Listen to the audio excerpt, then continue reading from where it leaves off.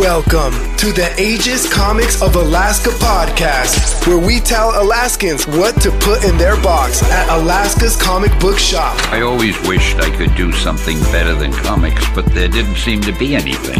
This is the Aegis Comics of Alaska podcast. And now your hosts, Lou and Amy Jo. Hey, what's going on, guys? Welcome to the show. Welcome to Heroes Without Cape podcast. We hope you guys are doing good. Amy's up working right now, so it's me running the show today. We put out new episodes every week, and this is where we recognize the good and the bad, the people that are out there helping people every day, risking their lives every day, those heroes without capes. And then we kind of identify the problems. That way, hopefully, those same heroes have the tools to solve those problems. So I'm kind of oversimplifying it, but you get the gist if you've been listening to the podcast for the last couple of episodes. So before we get started, as always, we got to give a shout out to our sponsor, because that's how we try to support this show. And of course, if you're ever interested in becoming a sponsor, or if you want to share this information with others, please feel free. You can also just join our Patreon. There's also a link in the description where you can become a sponsor as well. So we appreciate you. And here's our shout out to Popple. So Popple, once again, it is the replacement for business cards. They just did a new update where you can actually not only create and send a QR code, you can also send a link from your phone via text message or email to your prospective client. So once again, it's an electronic business card. No need to pay to print cards anymore. You can save a couple of trees and get your message out there to the people that you are trying to recruit, whether to recruit them as a customer or recruit them. Maybe you're in HR and you're looking for new recruits, or you're just trying to network. This is the most modern way to do it. The other thing that's really cool right now is they just did an update where you can also create a essentially like a virtual business card that goes in your Apple Wallet. Great tool right now. If you use our code at checkout, HeroesAK, that's HeroesAK, you get 20% off. And I believe they have a promotion right now. Just by clicking the link in the description below, you'll get up to, I think, an additional 40% off. So check out Popple today. All right, straight to the show. So today we're going to be talking a little bit about the specialized teams. For those of you that have been keeping up with our episodes, our last episode, we talked a little bit about The Wire, this series from HBO. It's really gritty. It talks about the drug war in Baltimore, organized crime, and of course, how law enforcement reacts to these things. But it's really dark, very realistic, and unfortunately, many jurisdictions mirror what's going on in the show The Wire. Interestingly enough, you're talking about a show that launched just shortly after 9/11, so you see a lot of those 9/11 cues in there, and you watch the technology as it goes from payphones to cell phones to pagers to texting, and how law enforcement had to keep adapting. The burner phones, and which are those disposable phones that you could buy at a gas station for $20 that were preloaded, and how law enforcement had to adapt to that. But the dark side of it. So season 1, and Amy and I have been following up on it, and I gotta be careful because Amy, I'm slightly ahead of her in watching the show right now, so I gotta be careful about spoilers. But it's 5 seasons. The first season has to do with the ground level narcotics and the development of narcotics organizations at the street level, where they get their supplies. The second season, which we kind of touched on our last podcast episode, is the corruption at the source point, which in this case, the port. So the port of Baltimore, a big influx of where these ground level organizations, these gangs and whatnot, get their drugs from, where they're getting them from Colombia, Mexico, and other source countries. Then season 3 has to deal with the politics. And ironically, we just went through an election cycle right now, the midterms, and it will open your eyes to what goes on between law enforcement, especially when you have political appointed leadership at both the DA's office, the Attorney General's office, and at these departments. Your chief executives, your commissioner, your colonel, your chiefs of police, your directors, they're all political appointees. Your commissioner for corrections, these are all appointees. Chief of police for Anchorage Police Department, Fairbanks Police Department, Dillingham Police Department, Juneau Police Department. These are all political appointees that answer to a chief of staff, who then answers to a mayor or governor, depending on whether it's state or local or municipal. Very dirty stuff. And then I'm currently slightly ahead of Amy. And I just started season 4, and season 4 is dealing with the school system and how all of this affects the kids in school, and how a lot of these organizations recruit from the schools, and of course how politics affect what success or failures the school district experiences. And we're seeing that up here right now in Alaska. So one of the things, so I can give you my source material of my knowledge on the topic of leadership and management and selection, retention of law enforcement officers. I had the honor of meeting Dr. Patrick Oliver. Dr. Patrick Oliver is the author of this book here, Recruitment, Selection, and Retention of Law Enforcement Officers. Now, this book, the cover, the title of the book tells you everything that is inside the book, but it is interesting in that the person who provides the source for this is Dr. Patrick Oliver. Now, Dr. Patrick Oliver, who I had the honor of meeting at the National Organization of Black Law Enforcement Executives, he is a International of Chiefs of Police mentor. He has been the chief of police for 3 departments. He, unlike Brinke and Wilson, has never been terminated from a position. He's the guy that people like Brinke and Wilson and French and all the other scumbaggery in law enforcement, the Brittany Patskys and her husband, this is the guy that they're terrified of. And I add some interesting info to that, because when I brought him up here, I was the acting chairman of the Alaska Police Standards Council. And so I brought him up here to provide training to recruitment. And we ended up providing training to all of the recruitment units that wish to send people. So APD showed up. I think a couple other agencies showed up. And because it was APC sponsored.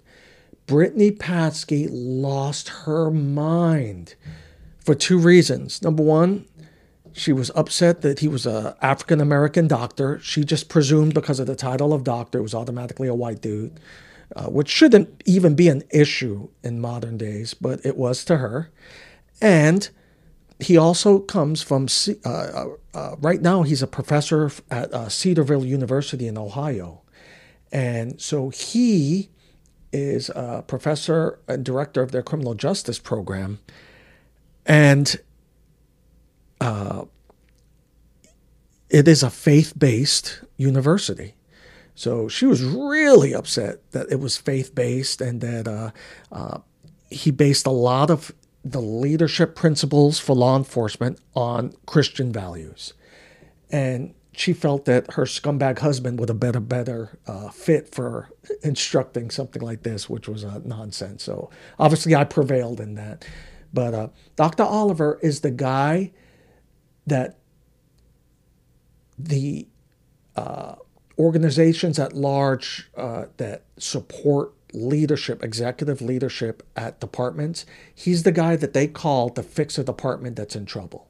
So when you have a department that has issues like, with Ferguson and these other departments or even Baltimore, where they have right now, they're under what's called the consent decree This is the guy that they typically call to either come in as the chief of police to take over and clean things up, or he's the guy who is definitely in the conversation of providing solid, knowledge-based input on how to fix the department, how to create a new culture, and how to put things back on track where the community comes first. Because at the end of the day, it's called public safety. It's not called agency safety. It's not called trooper safety. It's not called cop safety. It's called public safety for a reason. And he also explains, though, of course, that by treating your personnel right, by creating a culture of respect and creating a culture of accountability, you end up not only retaining your best officers, but in return, you end up with a group of people that can provide solid services to the public, which is what the whole creation of a department is. That's the whole reason for commissioning a department, is to protect the public. So I bring him up because the topic for today is the specialized units and versus patrol, and then the political implications. So the Alaska State Troopers in particular, and I can speak to them because I was the recruiter for them. I was probably the longest running recruiter in the history of the department. I held the position of sergeant. I supervised in Dillingham. I was in multiple specialized units, from investigations, crisis negotiations. I was part of the Bureau of Highway Patrol. I've been on patrol. I've supervised the court security system, ensuring the protection of the courthouse and all of the people that use the courthouses. And I can tell you that when Dr. Oliver came up here, it was right in the middle of a crisis that still exists for the department right now. And that crisis is we're understaffed. The department is drastically understaffed. It is, they just announced, and congratulations to Freddie Wells, outstanding work on his part on recruiting one of the larger classes. I think they had like 22, 23, if not more, recruits in this last class. Freddie is a man of faith. I have a lot of respect for him, and I know that him and his sergeant, they put in a lot of work to get a class of that size. Unfortunately, the statistics are working against them. So let's call it 25 recruits. Of those 25 recruits, in the next 5 years, there's probably only going to be approximately 7 of them left. Out of that 25, that group of 25, at the 5-year mark, so 5 years from today, there's only going to be between 5 and 7 of them left. Not losing 5 and 7. They're literally going to lose 20 troopers are going to be gone within the next 5 years for multiple reasons. The culture, the job, the overwork, the lack of support in rural areas, it goes on and on. Dr. Oliver mentioned that the priority of every agency, especially when they're low in manning, is patrol.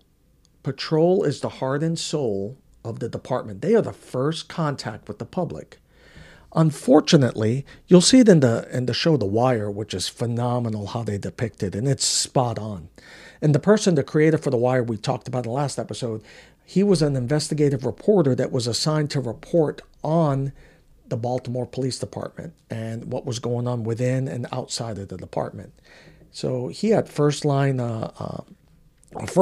observations, information on what was going on, writes several books about it, his observations, and then it gets picked up for a series. So patrol is drastically undermanned. I'm preaching to the choir. If you're law enforcement and you're watching this, especially if you're a trooper or WPD or PPD or JPD or Fairbanks or APD, you know that you're undemand right now. In Palmer, I bet you right now there's probably 4 troopers. I'll be generous, 5 troopers patrolling an area the size of West Virginia right now, when there should be about 20 troopers doing it right now. If APD was manning the Mat-Su Valley, APD would probably have about 50 to 60 officers on duty per shift. That's just how you handle a situation like that. But that's not how DPS can handle it, because they don't have the manpower. They put priority on specialized units. The reason you have specialized units, for instance, one of the primary units that you'll see mentioned a lot is the Special Emergency Response Team, which is CERT, Special Emergency Response Team. That's your SWAT team, that for layman's term. That's the SWAT team. So the Special Emergency Response Team, now they're made up of troopers on patrol and also in other units like the Narcotics Unit, Alaska Bureau of Investigation, so on and so forth. These troopers get the best training, the best equipment. The team gets the most funding of all the other units in the department, bar none. The reason for that is because this unit and the Narcotics Unit, and the Narcotics Unit is a major player in the department, because the Narcotics Unit, if you look historically, for my troopers that listen to the show, you know what I'm talking about. The Narcotics Unit, for decades, ran the department. The Narcotics Unit, you couldn't be a colonel unless you were in the Narcotics Unit first. The fact that the current colonels we have, it's kind of an anomaly that they don't have that background, but I think it's mostly because the new commissioner, he comes from a different background, thank God. But I'm not crapping on the Narcotics Unit, but I am crapping on the culture behind them. So, and this comes from a person from a counter-narcotics background. So let me justify that real quick. So when I was in the Coast Guard, I was on the Tactical Law Enforcement Team. Counter-narcotics was one of the units I was at. I was at the Pacific Tactical Law Enforcement Team. We received all our funding from ONDCP, the Office of National Drug Control Policy. So when the rest of the Coast Guard would go through funding issues, because it seems like every couple of years, the jackasses and the elephants don't get along, and then they start holding the budget hostage. And the first thing that suffers is search and rescue, marine safety, and other missions, in this case for the Coast Guard, right? So all of a sudden you have cutters that can't get underway, search and rescue assets that can't do any preventative patrols. They can only be responsive because they don't have the money for fuel. Never an issue for the narcotics units. When cutters were damn near welded to the docks while they were waiting for a new budget, my team was constantly funded, constantly deploying. While the Coast Guard cutter Jarvis and the Coast Guard cutter Hamilton were not allowed to get underway due to budget constraints, my team was off the coast of Colombia. We were in Mexico. We were in Panama, conducting full-blown operations, fully funded, with the best toys, the best uniforms, the best gear. I can explain that by going back to the topic of the NARCs and then CERT. So the NARCs, in particular with DPS, those are the guys that are your headliners. Those are the guys that immediately the chief of staff on behalf of the governor can look to for when the crime rate starts skyrocketing, when the village of Selawik or the village of Norvik or Bristol Bay starts waving the flag that they're in trouble, that they're experiencing high crime rates, and all of a sudden we're going into an election. The chief of staff, on behalf of the governor, can approach the Department of Public Safety and start showing major gains in statistics on what these teams are doing for them. Because these are the teams, when a narcotics bust happens, when you have a kilo get seized at the airport, that is front page news, that is ADN, that is on the 5 o'clock news, that is the headliner on the 5 o'clock news, on all the news networks up here. Everybody knows that. And it immediately allows the governor to have a platform that he can jump on and say, you see, I'm doing things. I'm actually keeping the community safe. When in fact, he stopped 1 kilo, but 30 other kilos got through the port of Anchorage. Another 100 kilos came in through aircraft and all other manners of transportation. So it's a false flag, but the narcotics unit allows the governor and his staff to be able to show gains. The dark side to that, like I've mentioned before with like the criminal intelligence unit led by Scott Bartlett, some of that stuff that the narcotics unit does and the intelligence unit does, although not intentionally by the ground impounders, the investigators out in the field that are kicking ass, taking names, risking their lives, doing undercover buys, doing stakeouts, the whole nine. But the leadership, unfortunately, garners a lot of intelligence from these operations, especially once they start following the money. They now know which lawmaker's brother or sister is hooked on cocaine or fentanyl or heroin. They now know which lawmaker, public figure, maybe the coordinator for a program, or some business owner that's an enemy of the current administration. They now know, hey, whose son, whose daughter, whose sister, whose brother, whose mother, or maybe themselves that are addicted to controlled substances.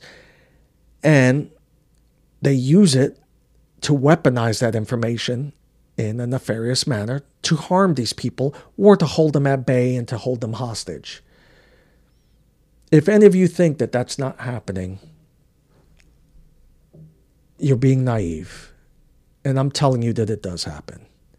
For those of you that know me personally, you know me to be an honest person.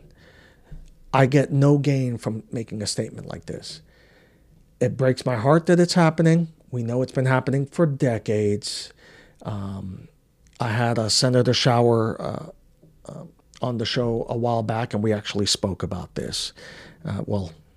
I spoke to him about it because he had no idea that this stuff was going on.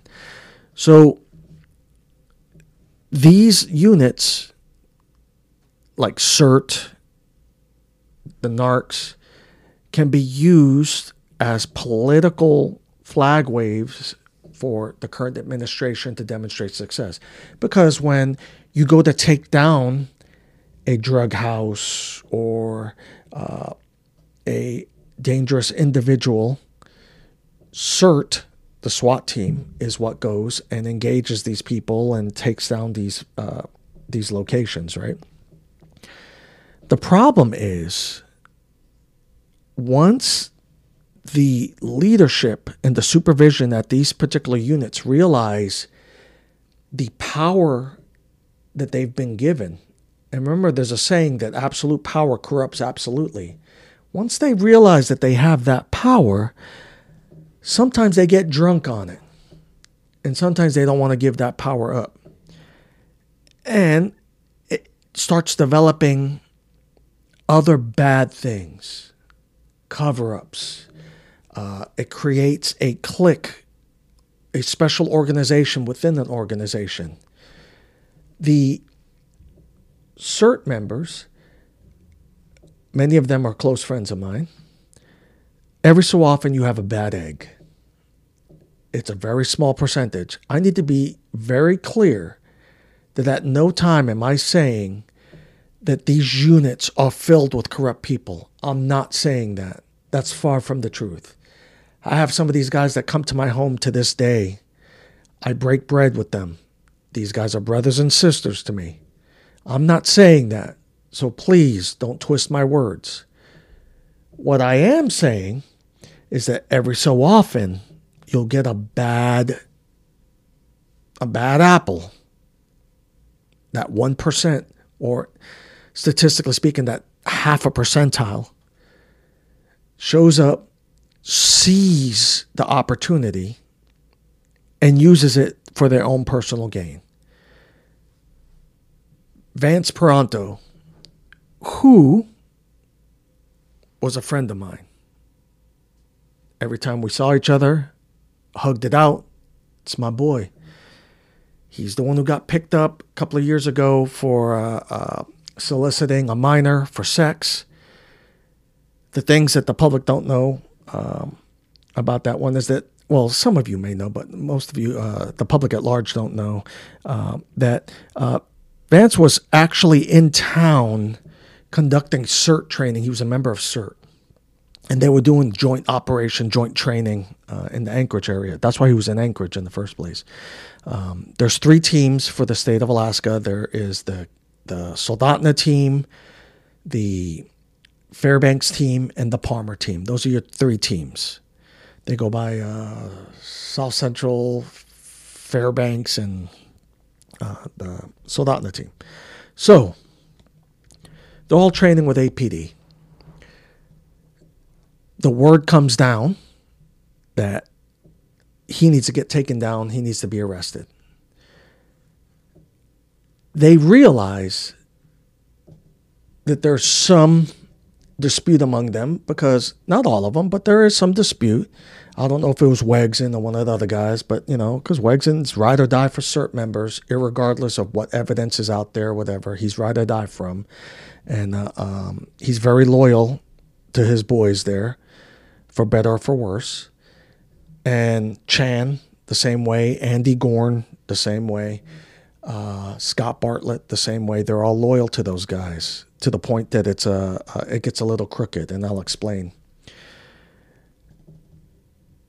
Some of the guys are already questioning the validity of the warrant, of the arrest warrant, and whether or not Vance is being set up and this, that, and other thing. We get it. Here's the thing, though. If you're going to get a warrant, in particular to arrest a law enforcement officer, you know you have probable cause for that. No judge signs off on that lightly. This is a conservative state. No judge is going to just lightly, just dismissively just sign off on an arrest warrant, especially on a law enforcement officer with the decades of service that Vance had. So a very intelligent decision is made, and they realize, because of the fact that there may be a potential conflict of interest, APD goes and does the takedown instead. They go with their SWAT team and they do the takedown. Everything happens safely. He gets taken into custody. And that's pretty much all you hear about in the news. This thing is gone dead right now. There's rumors right now that nobody's looking, that the public's not looking at this case. No one's been talking about the case for several years now, because, these cases take years to prosecute. There's a good chance that he's not going to do any jail time, and he's going to, they might even dismiss it because nobody's looking. So I bring this up so that people understand that there's a young minor woman, a young girl. I forget her age. I think she was 15 or 16, and clearly a minor. He's in a position of authority, which makes it clearly illegal, makes it a felony, makes it a sexual assault, or attempted sexual assault in this, because he thought when APD SWAT knocked on his door at the hotel, he thought it was her. He didn't know that the SWAT team was coming to get him. Before you jump on the Vance bandwagon, just remember that there's a dad who reported this in the first place, the dad of that kid who we've spoken about already. And for those of you that have kids, that have a daughter, I want you to put yourselves in that position. I want you to put yourselves in the position of that dad. Do you really give a shit whether the perpetrator's a cop, a teacher, a doctor, or just your stereotypical pedophile? Do you really care? At the end of the day, whoever harms your daughter needs to be held accountable. I have a feeling you agree with me when you put things in that context. So I hope that he's held accountable. Fast forward why I'm a little upset today is, you guys, we've spoken about my situation, my lawsuit, and how things went.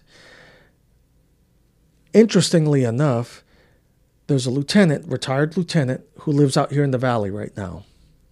He shoots and kills an individual during a standoff. He was a member of CERT, and he was a sniper for the CERT, for the Special Emergency Response Team. This lieutenant, after popping positive for cocaine, with a history of not only alleged usage of cocaine, but also at one point it was reported to the department from the Las Vegas Police Department, the Las Vegas Metro, that he had been found with a prostitute that was also in possession of cocaine in a hotel room in Vegas. Vegas Metro did a courtesy call. I think it went to APD, and then APD contacted AST. The public doesn't know anything about that. I'm upset. I'm upset because this guy gets allowed to retire with his credentials, his firearm, at the rank of lieutenant. He's allowed to retire. He still has his credentials with him. Gets stopped and arrested a little over a year ago for driving while under the influence of methamphetamine. Not weed. Not even alcohol. Meth. I know good people that made the mistake of getting addicted to methamphetamine at a young age. We have a couple of customers at our shop that used to be addicted to meth and have cleaned their lives up. They're now blue collar, working their ass off. But because of their background, they'll never be able to make over $100,000 a year. They're never going to be able to have the advantages that this lieutenant is still given. He retires after it was kind of forced to retire, right?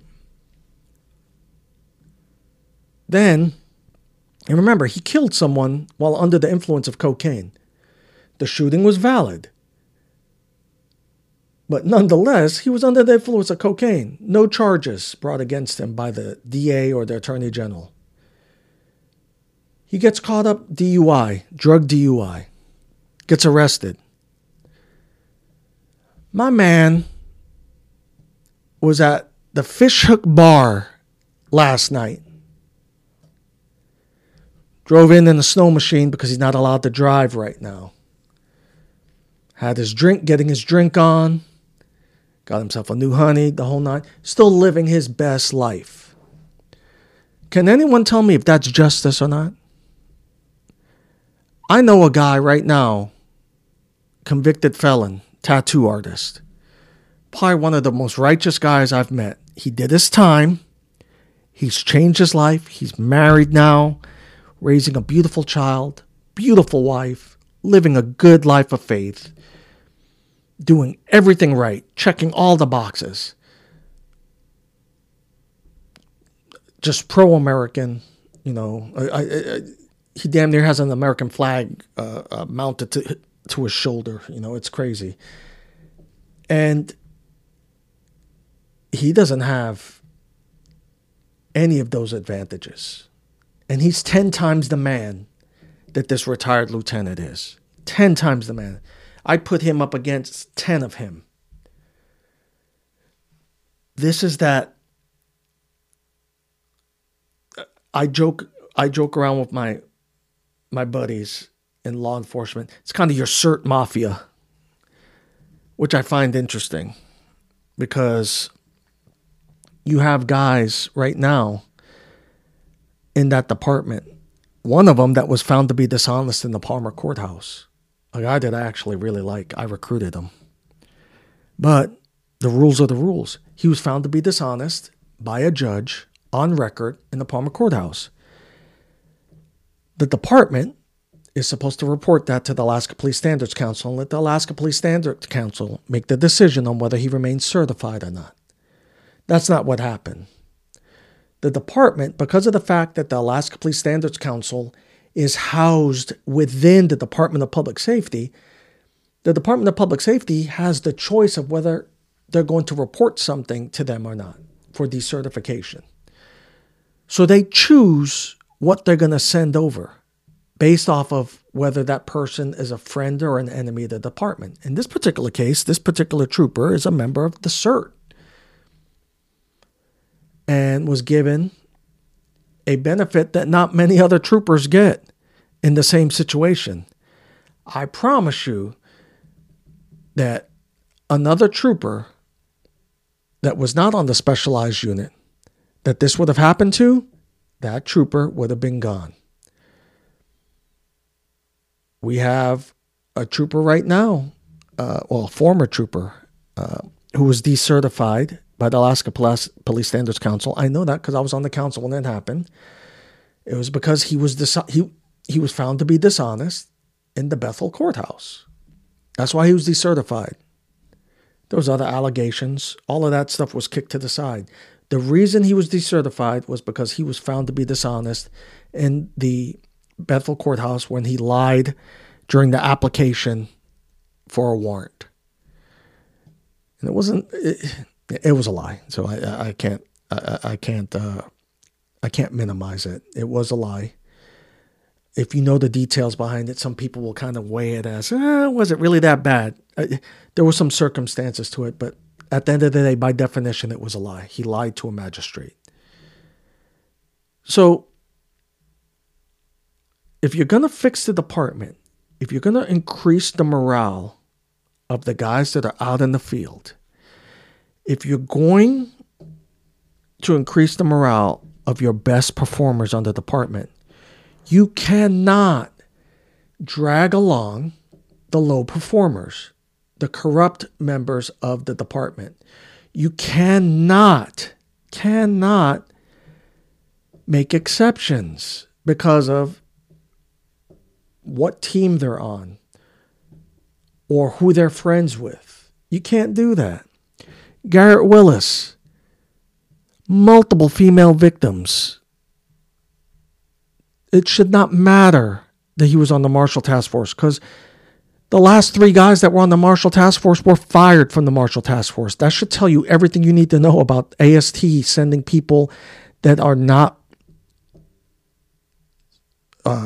really vetted or thoroughly vetted, but rather it's just a hookup to put them on a team, on the Marshall Task Force, which is a prestigious federal task force.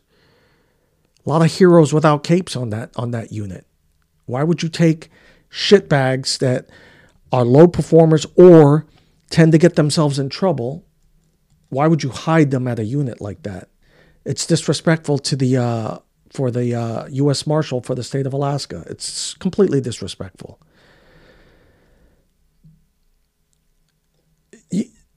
We need to make this stop. We need to contact our lawmakers. We got to stop this. This stuff needs to stop. The only way you're going to increase retention and recruitment is by holding people accountable, not setting specialized standards. As an example, CERT has a special physical fitness standard. It's a SWAT team. They should have the very best physically fit people on that team. I'm not saying that the team shouldn't exist. There's a need for it.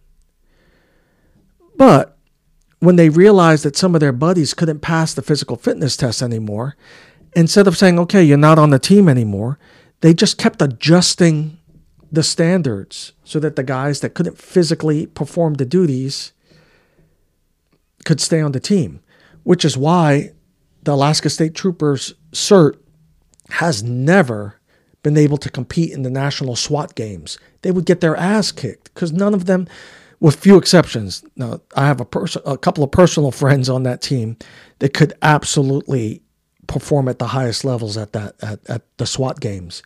But the entire team as a whole, no shot. They would get their ass kicked. I think I've ranted long enough about why special treatment like this and priority on special units shouldn't happen versus patrol. Let me get back to Patrick Oliver real quick, and I'll wrap this up. Dr. Oliver provided a solution to the Department of Public Safety, Anchorage PD, and all the others that were in the leadership portion. There was a managers section, the only managers. The recruitment unit wasn't there, it was just managers. And he stated, if I was the commissioner of this agency, the first thing I would do is divert members from specialized units back to patrol, because patrol is the priority. This is beneficial on so many levels, because now you're taking a person with all this specialized training at the Alaska Bureau of Investigation, homicide investigations, your special emergency reaction team, your narcotics team, these guys that have the intel on everybody in the valley and can identify drug usage and know all the players. Now you're putting them back on patrol, and they can extend that experience to the new recruits that are in dire need of this type of training and expertise. Being able to use a pepper ball gun or other advanced less than lethal technologies when engaging with somebody in crisis. I mean, there's all kinds of benefits to backfilling your patrol, making patrol the priority, because patrol is the priority. Patrol is where you're losing all of your troopers right now. For the people of the Mat-Su Valley, the people of Western Alaska, of the Fairbanks area, Southeast, Southwest, Western Alaska, Kenai, you guys are losing law enforcement because the current leadership model is to preserve their employment with the current political administration. And the best way to preserve that employment is by having priority on specialized teams that can create artificial statistics that make that particular governor or mayor look like they're doing their job. When in reality, the face of patrol is what makes your public feel safe. Guys, I hope that you enjoy this content. If you have any recommendations, if you'd like to be a guest on the show, if I pissed you off, feel free to contact me. You know how to get a hold of me. You can check us out on our website, AegisComicsAlaska.com. That's AegisComicsAlaska.com. If you like what you're seeing, please feel free to like, subscribe, and share this content with your friends and family. If you don't like what you see or hear, feel free to give me feedback, man. I definitely would welcome it. Guys, thank you so much, and we'll see you next week. Take care.